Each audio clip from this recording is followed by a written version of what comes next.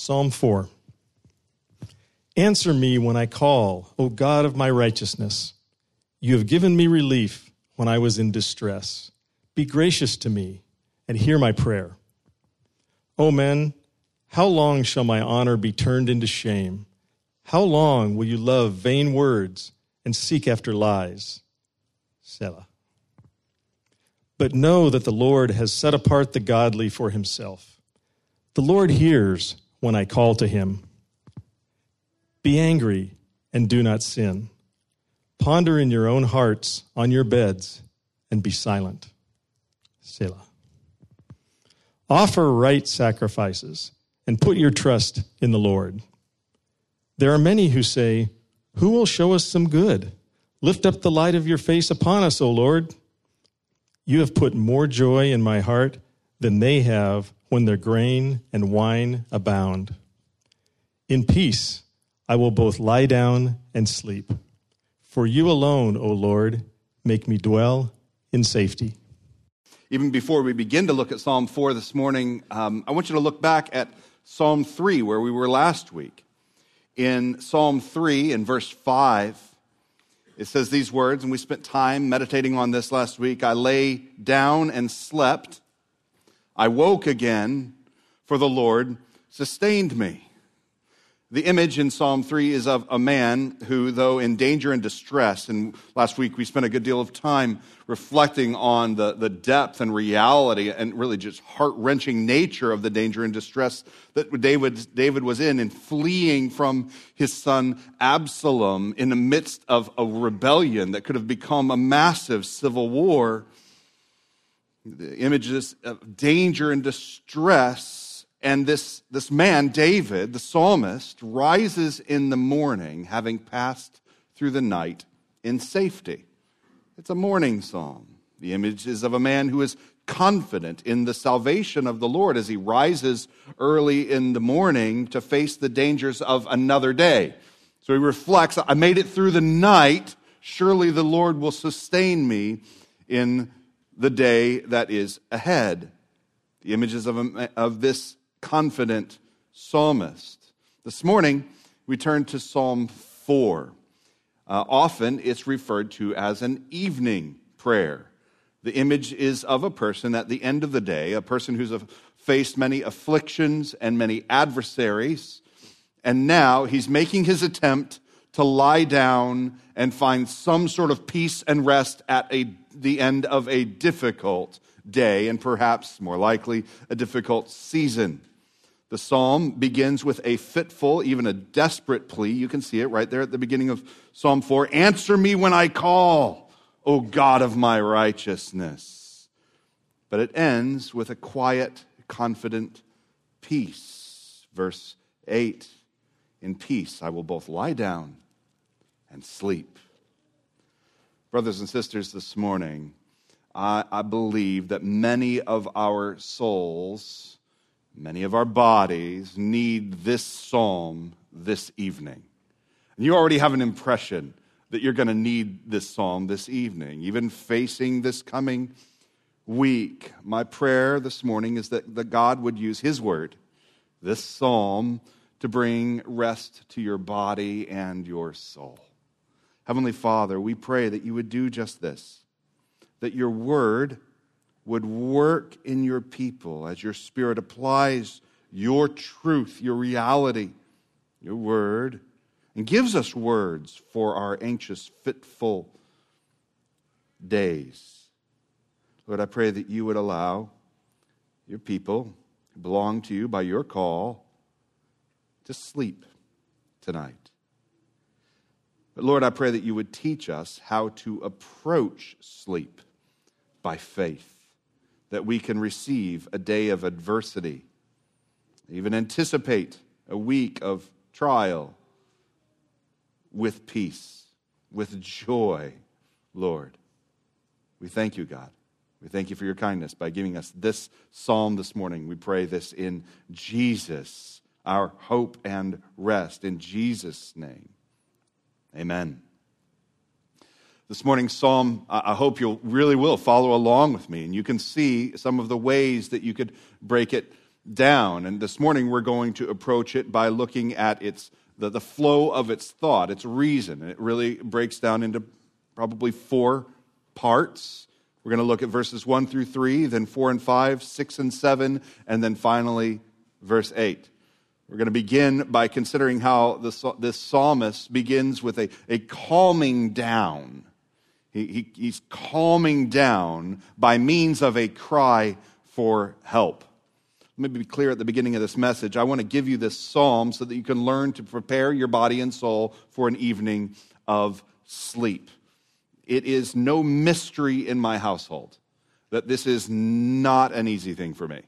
This psalm is a psalm that Jeremiah Fife particularly needs to hear and needs to discover how to apply. I do not sleep well at all. In fact, the prospect of moving into the evening is an anxious thought for me, because I know what's waiting there. Anxiety on reflection on the day that's come and the racing thoughts in my mind. And so if I'm honest, I do want to give you this psalm. But I'll tell you, I want to receive this psalm this morning with you. I want rest for my body and your body, for my soul and our soul. I want you to imagine moments in your life when you have prayed sentences and when you've had thoughts like these. Answer me when I call. O God of my righteousness, answer me. Can't you hear my fitfulness? Haven't you seen my day, O God? The images of a person at the end of a difficult day. Lord, help me. Hear my prayer. And it begins a bit frantically. He's not at rest. He is distressed and he is desperate, and so comes his plea. You've been here before. You know what this is like. Some of you know it very recently, and you anticipate it this evening. Quickly, he remembers that the Lord has helped before. Answer me when I call, O God of my righteousness. You have given me relief when I was in distress. I remember that last time I called out, and you brought relief. So be gracious to me and hear my prayer. He's bold to ask for grace because he remembers another time when he called out and he received grace. He's been distressed, even frantic in prayer before, and the Lord heard him. He remembers, and the Lord answered him. Now note how he addresses the Lord. He doesn't just say, answer me when I call to you, O God. He specifically addresses, O God of my righteousness. This is a unique phrase. I believe, to my study, this is the only time when God is addressed as, O God of my righteousness. Honestly, it's a bit of a difficult phrase to understand. Is this a reference to the righteousness of the Lord or the righteousness of the psalmist? Is this the God of my righteousness? Like sort of David's righteousness, or God's righteousness that David's taken hold of? Do you see? It's a little bit difficult to understand. But I would argue in many ways it doesn't really matter. It could be either one. The psalmist is clear that the Lord is the God of righteousness. Righteousness is from the Lord, whether or not it is something that David has taken up as his own to walk in, or if he's just claiming God's righteousness. Either way, it comes from the Lord. The righteousness has its source in the Lord. His righteousness is a granted righteousness to those who trust in him, for us to receive, to reflect on, and to walk in. So here at the end of this day of affliction, a day of adversity, the psalmist is just, and the psalmist will find justice. You see, he's crawling out to the God because he believes that he's in a position where he's standing in the just righteousness. The psalmist is righteous in where he's been, but he's got adversaries that have not been just. But when he goes to God, he also knows that he will find the God of justice. Not just that he is just, but God is righteous. And so he cries out to the Lord because he is God of my righteousness. Now, how does it continue? Verse 2 gives us a little bit of the context of the distress. O men, how long shall my honor be turned into shame? How long will you love vain words and seek after lies? Sit in that, Selah. Now, just in the second verse, the psalmist begins to recall the adversity of the day. He's called out to the Lord, answer me. And then he's sort of before the Lord, calling out to his adversaries, reflecting on that adversity. He remembers some of the relational heartache of the day. He can feel again the slanders of the day and the false accusations of the day. I know how I experience that. I experience it in my body before I experience it in my mind. At the end of a day in which accusations, like just stuff, I heard what somebody said. I heard how someone was thinking. I have a strong impression of what someone is thinking, and they're just not telling me. And you know how I remember that? You know how I call it to mind? My body calls it to mind because my chest tightens up and my stomach sinks. And then I'm like, why'd that happen? Oh, that's right. Now I remember. How long shall my honor be turned into shame? How long, oh men, will you love vain words and seek after lies? It's the feeling as a mind involuntarily remembers. Involuntarily remembers a difficult conversation. You're not brooding. Involuntarily, you remember the unkind, inconsiderate email or text message that you just said, you know what, I'm going to put that over there. It's okay. But the body says, no, it's right here. It's right here in your gut. You that cold shoulder that you just decided to say maybe they were having a bad day, it's still with you in the evening. A report of how someone's talking about you behind your back that you decided to set aside, and you call it to mind, and you say, how long? How many cold shoulders? How many words whispered? And at the end of the day, you don't have to try to remember. You need no effort to call these things to mind. They're always with you, and you can feel them in your chest, and you become aware of them in the pit of the stomach. And then it continues, how long will you love vain words and speak lies? Wondering, how long do I have to feel like this? And maybe it's not involuntary anymore. Maybe now you don't count your blessings, you count your adversaries. And in the evening, their names come quickly to mind. And you can't sleep because you brood on the vain words and lies. He continues. Verse 3.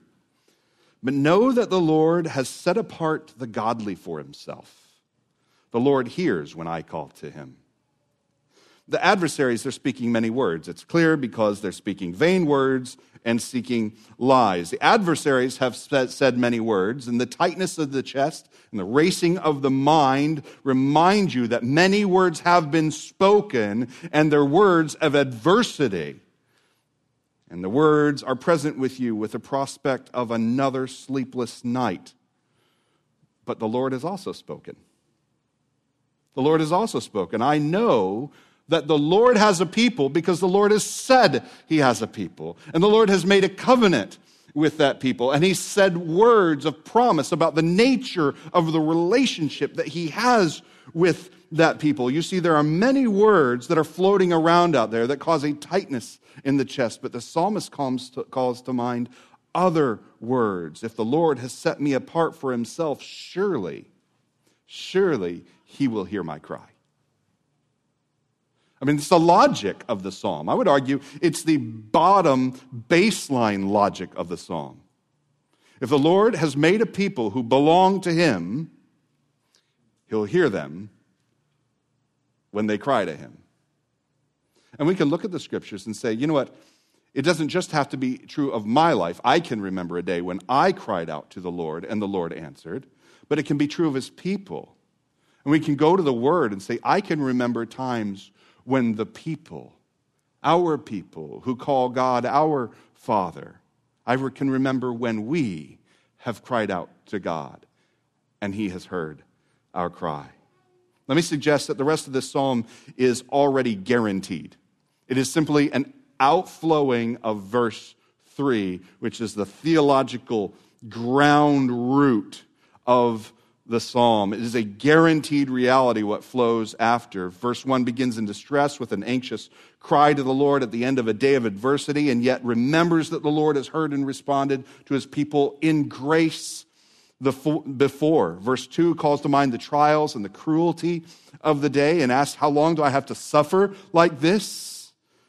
And then verse 3, the key, the psalmist remembers that he belongs to the Lord. And what began as a cry that the Lord would hear now becomes a confidence that the Lord does hear. Do you see it? He moves from fretting to a genuine freedom that the Lord has heard his cry. What began as a cry of distress has become a prayer of confidence. Now, I want you to see and remember this psalm. Do you remember evenings like this? Evenings where you fall back on the couch at the end of a day in exhaustion and you perhaps feel alone, even abandoned, and you cry out to the Lord for help. And you know God's helped you before. Will he help you this time, though? I mean, this time it's really bad. This time it feels horrible. But as you reflect on the rage and as you rage about your adversaries crying out, you call to mind and you begin to settle in to the settled will and the settled work of the Lord. And so you're no longer just asking to be heard. You're confidently declaring, God, you hear me. You hear me because I belong to you, of your choosing. Not because I cried loud enough, but because I belong to you of your purpose and will. There's a lesson for us already in this psalm on the evening in which we find ourselves distressed and face sleepless nights. May we begin to calm down with a simple call for help that remembers the previous seasons of grace. And all of a sudden, we're not counting our adversities, are we? We're counting genuine blessings, the appearance of grace and mercy in our life. And we're, at least at this moment, beginning to calm down a little. Now, as the psalm continues, in verse 4 and 5, we can see an orienting of the emotional life. As we're finally calmed down, we still have emotions. What do we do with them now? Verse 4, be angry and do not sin. Ponder on your hearts. Ponder in your own hearts on your beds and be silent. Offer right sacrifices and put your trust in the Lord. There's a gritty reality to these verses, isn't there? They acknowledge the reality of a day or even a season of life that's filled with anxiety, stress, that there is actual such a thing as a cause for anger. I mean, you know that in your heart, and someone has told you, oh, God's with you, and you're like, I'm not arguing about whether or not God is with me. I'm just saying I'm angry. Do you not get it? And God being with me and me belonging to God and so on doesn't mitigate the reality that, did you see that? Did you hear that? How did you react when that happened to you? Do you see? There's a gritty reality to this verse. Yes, cause for anger. The anger seems in the psalm to be justified. But the call is not to sin. Okay, well, that's going to be easy. I'm angry. The temptation in the circumstance of justified anger is to give full vent to the anger. Well, what does it look like to give full vent to the anger? Well, it's to give anger control of wherever you go and whatever you do. It's not to admit that I am justified in my anger. It's to claim that I'm justified in what I do because I'm angry. So you fit. And you rage. You'll even join the adversaries in their vain words and their lies as your anger leads you. It's probably why they're fitting and raging. Because they're angry because they do not have, James says. After all, anger is in control. And anger does not follow the path of righteousness all on its own. It needs to be under. Anger needs to be granted faith to believe in the good way and the good hope and the good salvation of our God. The psalmist remembers at the end of the day of adversity that even a just cause for anger does not justify every response that flows out of that anger. Did you hear it? A just cause for anger does not justify every one of your behaviors, every one of your actions that comes out of that anger. So in your anger, do not sin. You may be just in your anger, but that does not justify your sin. So be careful. Consider carefully. Do not act rashly. That is, do not act directly out of your anger. Rather, what does it say? Ponder. Ponder in your own hearts. I mean, you already are. You didn't have to be told to do that. But you did have to be told this, on your beds. Not out there raging, not on the internet. Nope. Not on your text messages and not on your email threads, on your beds. Ponder on your beds. Be silent. In the day of adversity, consider your cause for anger, but do not lash out. Be silent. Look at verse 5. Offer right sacrifices and put your trust in the Lord. This is fascinating. I kind of, in my justified angerness, I wish there was like a 4B that said, be silent and then recognize you were right, And then go and offer right sacrifices now. This agitated soul is now warned and it's now quieted. And now the Lord gives a good outlet for the agitation and anxiety. I'll be honest, I've never thought of this before. I've never thought of right sacrifices, a rightly ordered worshiping life through the means that God has given for us to worship as a good outlet for agitation and anxiety. That's new.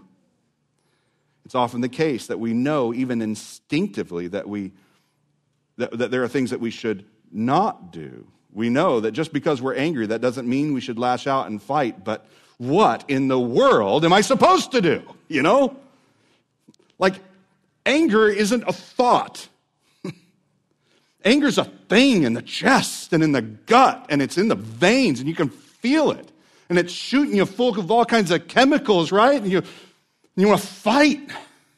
What am I supposed to do with all of this? I know that there's things that I'm not supposed to do, but what in the world?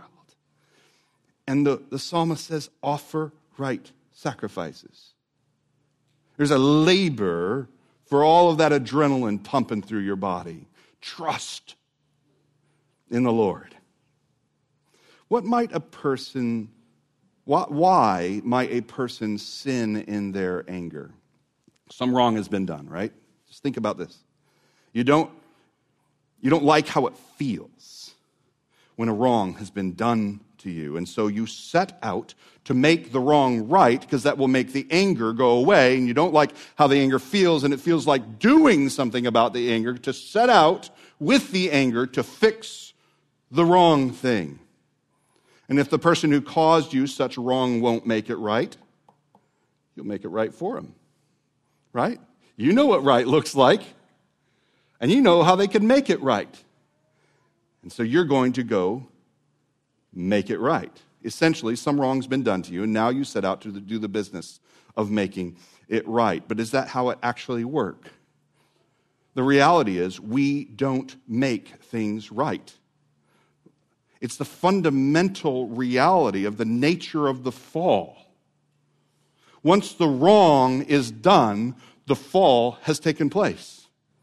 Adam, Eve can't say, man, you know that thing earlier today? I was hiding over here. You passed by, didn't make myself known. But while I was hiding over here, I realized there's something I could do to make it right. So let me tell you all about my plan for how I broke the world with my sin. That's not how it works. It's broken. We don't make things right.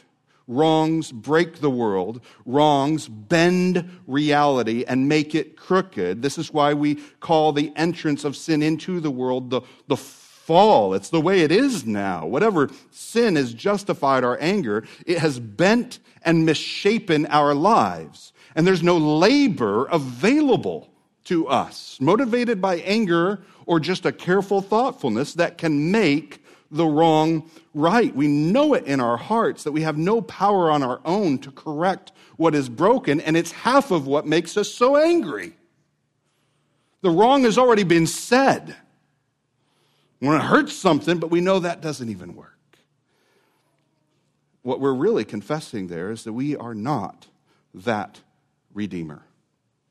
In the end, we cannot fix what is broken. All that we can do is appeal to the Creator in the hope and with a confidence there is a Redeemer, a wrong righter. That we who are unable in our hiding and in our sin or in our brokenness, we are unable to redeem. Is there a Creator who has a plan to take a fallen world and move it through redemption to restoration? And the fact is, worship is the ordained means, specifically sacrifice. For David, that was through the temple sacrifices, or the sacrifices in the tabernacle at the time, until God would provide a final and sufficient sacrifice. It was sacrifices that looked forward to a Redeemer. It was the context of right sacrifices that the worshiper is given these images and these remembrances of the dreadful reality of sinfulness. Blood everywhere with the sacrifices. But he's also given an image that sin can only be truly dealt with in relationship with the Lord. That's why we don't sacrifice to each other. The sacrifices are brought before the Lord according to His design. Sin requires more than an apology. Sin requires a sacrifice. That's why we can't fix it. For us, we worship through Jesus Christ, the one that is looked for in the sacrifices, our atoning sacrifice, who both reconciles the redeemed to the Father and judges the living and the dead. Let me summarize this for us in the light of the gospel.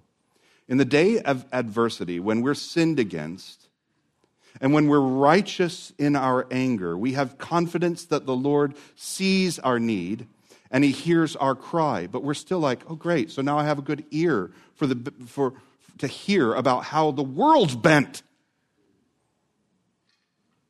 I'm glad He knows that now. And so we ponder our trial. But then rather than lashing out and trying to unbend the world, we look to the Lord who is Redeemer and Judge. We offer right sacrifices and put our trust in the Lord. We know that He doesn't just know it's bent. We know that He is the Redeemer who genuinely reconciles. We don't long for vengeance. We long for redemption. Our anger cries for retribution, but our quieted thoughts begin to cry for restoration. One of the most amazing things that I have come to understand in recent years is that anger can be righteous. Anger is a right response to a broken thing, a broken life, a broken relationship. But often anger can become so big that we don't quiet ourselves to see that underneath of the anger is the real thing, sadness. What we really are, if we would just quiet ourselves for a minute, we're sad that it's broken. We liked the not broken thing. And it makes us angry that it's broken. But really, we're just sad because we don't know how to make it right. Offer right sacrifices. Tell the Lord. And now that we're quieted down on our bed, we've pondered and we've spoken. We tell him, God, I'm broken because this thing is broken. And I want it. I want it not broken again. I don't want to just break more things. I want it not broken again, Redeemer. It's interesting. Ephesians chapter 4, we read it earlier, and it continues a little bit later in a short passing reference, quotes this psalm in reference to how believers are toward one another. Be angry and do not sin, it says in verse 26. Do not let the sun go down on your anger. I think one way to apply that is ponder, become quiet, and allow your anger to become what it really is in longing and trust in the Lord, sadness. Because anger can't be soothed without retribution, and we know it doesn't work. But sadness can be soothed with a hope of redemption. Most assuredly, the agitation of David that he's experiencing is within the court and nobility of Israel. In verse 2 it says, "O men," and the phrase that is behind that in the Hebrew is sons of men, or men of rank and renown. At the temple, the fact is, these men of rank and renown within the context of Israel could actually be reconciled as brothers. They can meet one another that they are not reconciled to, offer right sacrifices, be reconciled to their God in hope of redemption, look at one another and say, can we be reconciled in this reconciliation? Now, I know that it's often true that our greatest agitation and anger, the greatest broken things have often come in the context of how we have treated one another in the church, which is why Paul in Ephesians grabs this verse and plops it right down in the middle of how we're to treat one another. Brothers and sisters, we have one singular means by which to put an end to our struggle in the context of the church. This means is available to us day after day, evening after evening. It is not to fit and to rage. It is not to gossip. It's not to find another church where that won't happen. You've tried that like 3 or 4 times, right? There's one hope. We are together reconciled in Christ. One hope. This is already true. The reconciliation is already true in Christ. It's what Mark was reading about in the prayer of confession. I may be justly angry with my brother or my sister, but my appeal is to Christ. Jesus, you suffered that brother, that sister's righteous judgment. For the sin, the wrong, the slander, the lies, all of it. That brother or that sister levied wrong toward me, and you have suffered in his place, in her place, for them. I put my trust in the Lord. Not only that I will be vindicated, not only that I will be reconciled, but that you have put an end to this wrong by your suffering on the cross. And you know what becomes true in this relationship, even before we walk in it together? There is therefore now no condemnation for those who are in Christ Jesus. And often I will reread that and say, that means there's no anger for God, in God for me. No condemnation, no anger, no justice that remains to be met out. And when I remember that for the one in the church who has wronged me, and then I offer right sacrifices and I look to the Lord, I see there's no anger that remains for the Lord at what I am so angry about this evening. I trust in the Lord. And at the end of a day of adversity, the gospel gives a truly righteous orientation for our emotional life. That I lay down, essentially, if I continue in that anger, and I call it righteous anger, I'm saying there is anger, there is condemnation that yet remains, Lord, that Jesus has not yet paid for. This isn't true. This is the gospel that we preach. This is not the gospel that we believe, but we go in the reconciliation that is in Christ to go now discover how to walk that out together. Verse 6. In verses 6 and 7, we remember joy. when no good thing can be found. Now there's a weird one. In verses 6 and 7, we see that there are two ways to conclude a difficult day. Verse 6. There are many who say, who will show us some good? Lift up the light of your face upon us, O Lord. There are those who look back on a day and say, well, that went horribly, right? Can you see even one good, right thing in the day? Will anyone show us some good? Many say. Here's the problem with a complaint like that. We know that the Lord is the sovereign God. We know that he could have brought some sort of physical comfort, some sort of emotional rest in the day, but he didn't. That's why many translators put the quotation mark after the end of verse 6.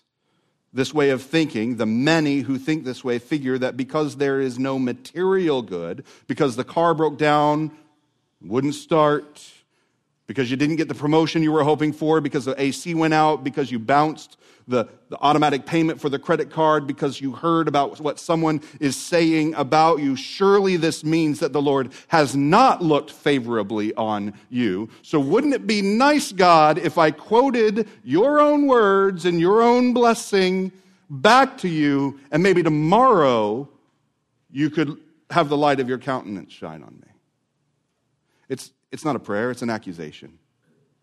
They grab the Aaronic blessing and turn it into a magical incantation for a better outcome tomorrow. Because look at what their hope is. Their hope, will you show us?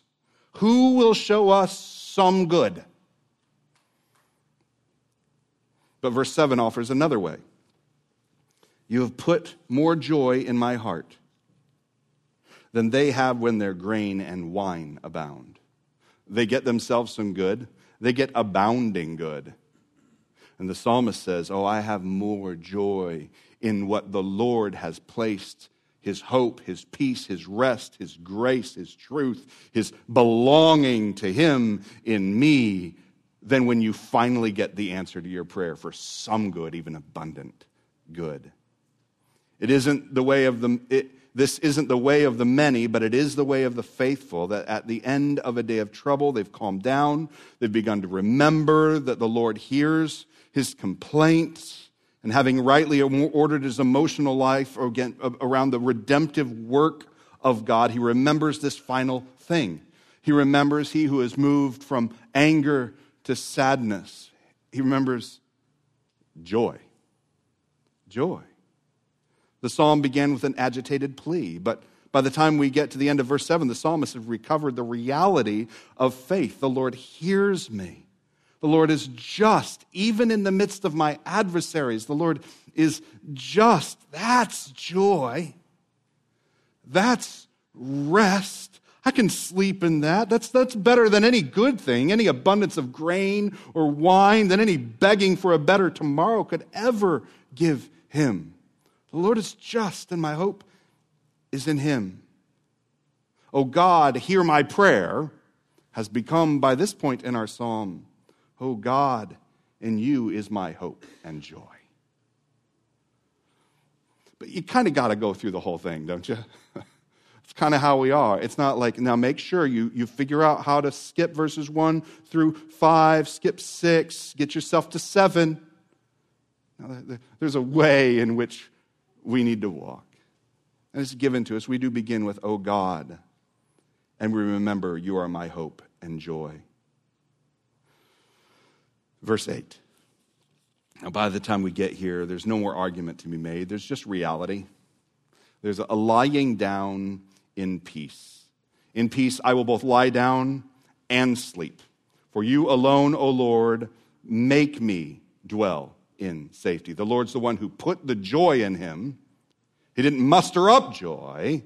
The reality of the Lord put joy in him, and now the Lord makes him dwell in safety. What an amazing way to end the psalm. Remember how it began. Answer me when I call. I'm going to go to sleep now.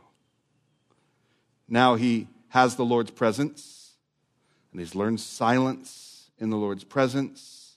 He not only finds joy here, he finds peace and rest. And notice it says, you alone. For you alone, O Lord, make me dwell in safety. No fitting, no raging, no planning, no reconciling, no apologies, no righting of wrongs. Only the Lord, the hope and redemption, the joy and peace, the righteousness and glory that is found in the Lord makes him dwell in safety. I listened to a sermon on this passage by Alistair Begg. Let me just suggest it is never a good idea to listen to a sermon by Alistair Begg, for those of you who know him, before you're about to preach a passage, because then you're like, I've got to learn a Scottish accent. I've got to do this. Now, he exposits okay as well. But in that sermon, he calls to mind how a child in distress will often plead with his father, with his mother, and say in the distress, will you snuggle me? I get that. I've often seen parents with strollers on the sidewalk in front of my house, and I've joked, wouldn't it be nice if God made like really big people like Nephilim or something? I think it could just push us around in strollers, you know? Wouldn't it be great if there was like a really big, powerful being in the universe that could just snuggle us?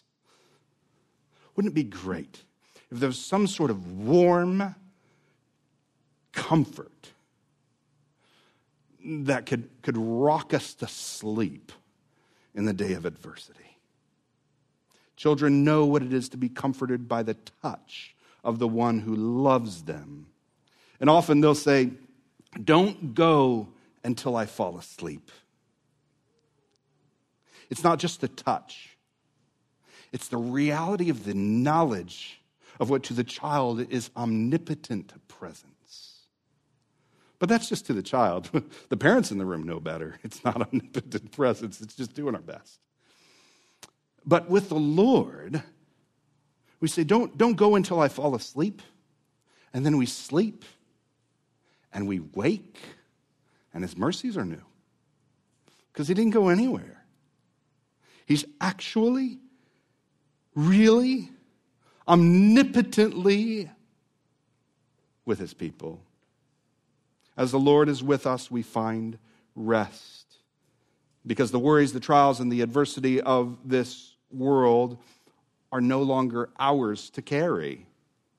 The burden of reconciliation, the burden of unbending the world, it's no longer ours. It's his. And we've become situated in the greatest of joys and sweetest rest. I cannot save myself. I cannot protect myself. I cannot justify or defend myself. I cannot redeem myself. My trust is in the Lord who makes me dwell in safety. Alistair Begg offers this most practical question. How are we going to learn how to lie down in our graves if we have not learned how to lie down in our beds? I would suggest to you that we have a daily practice for facing our own dying in hope of redemption. To lay down and face our sleeping that the Lord keeps us. I think this is one of the most practical Psalms. We can practice its reality day by day and specifically, right, evening by evening. We can become a people who approach the end of our day, who enter our evenings not with trepidation, because we know how that goes, but perhaps with faith. One more thing that Alistair Begg put me on to. It's a quote that's been condensed, and then I've condensed it further to hopefully make it a little more readable from Henry Scudder's reflection on Psalm 4. I commend this to you. We'll put it on the sermon notes on the podcast so you can go and learn from it again. He says, when you have walked with God from morning until night, it remains that you conclude the day well, when you would give yourself to rest at night. First, look back and consider how you've walked throughout the day.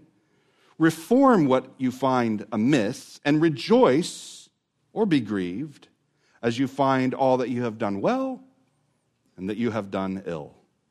The word in the psalm is ponder on your beds.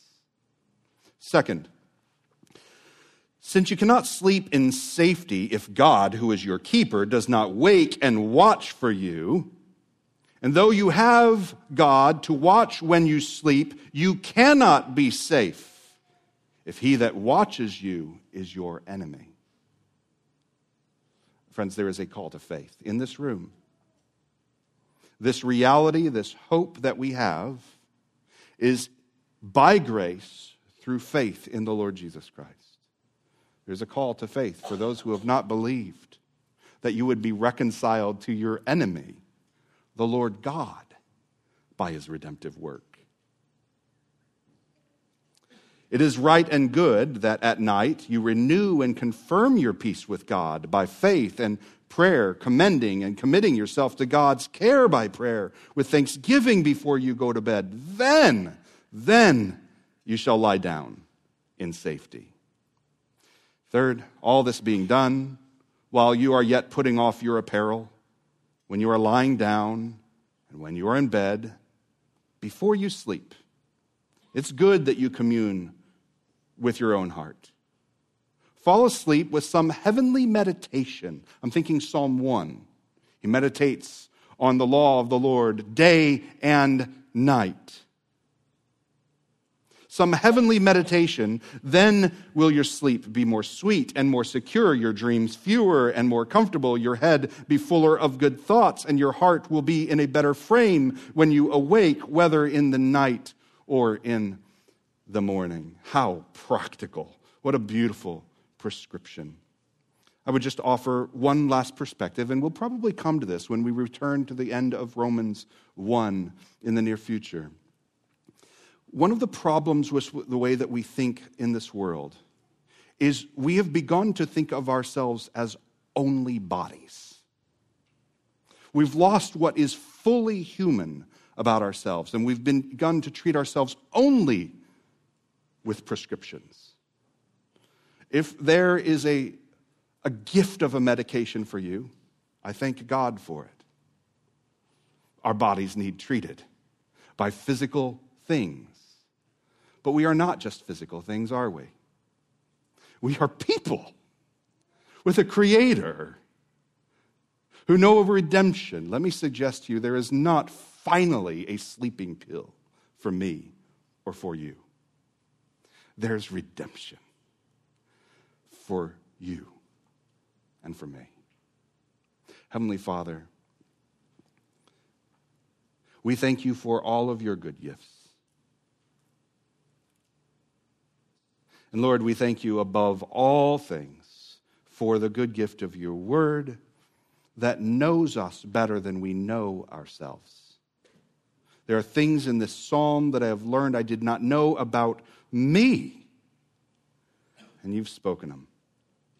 Lord, I pray that as your Spirit goes into the places in me and in those who have gathered this morning that we don't even know about ourselves, that you would apply your word there, and that we would begin to receive the application of your grace there with faith.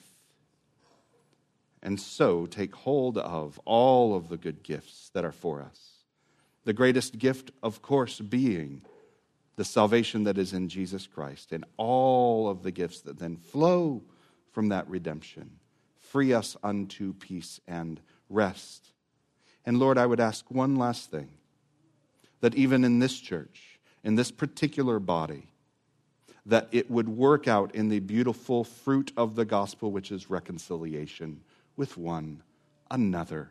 Not because we've been kind, not because we've finally apologized as if we can unbend the world with an apology, but because we remember the redemption that stands to reconcile us to one another.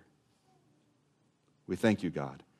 We ask for all of these things in your good name, things to ponder on our beds.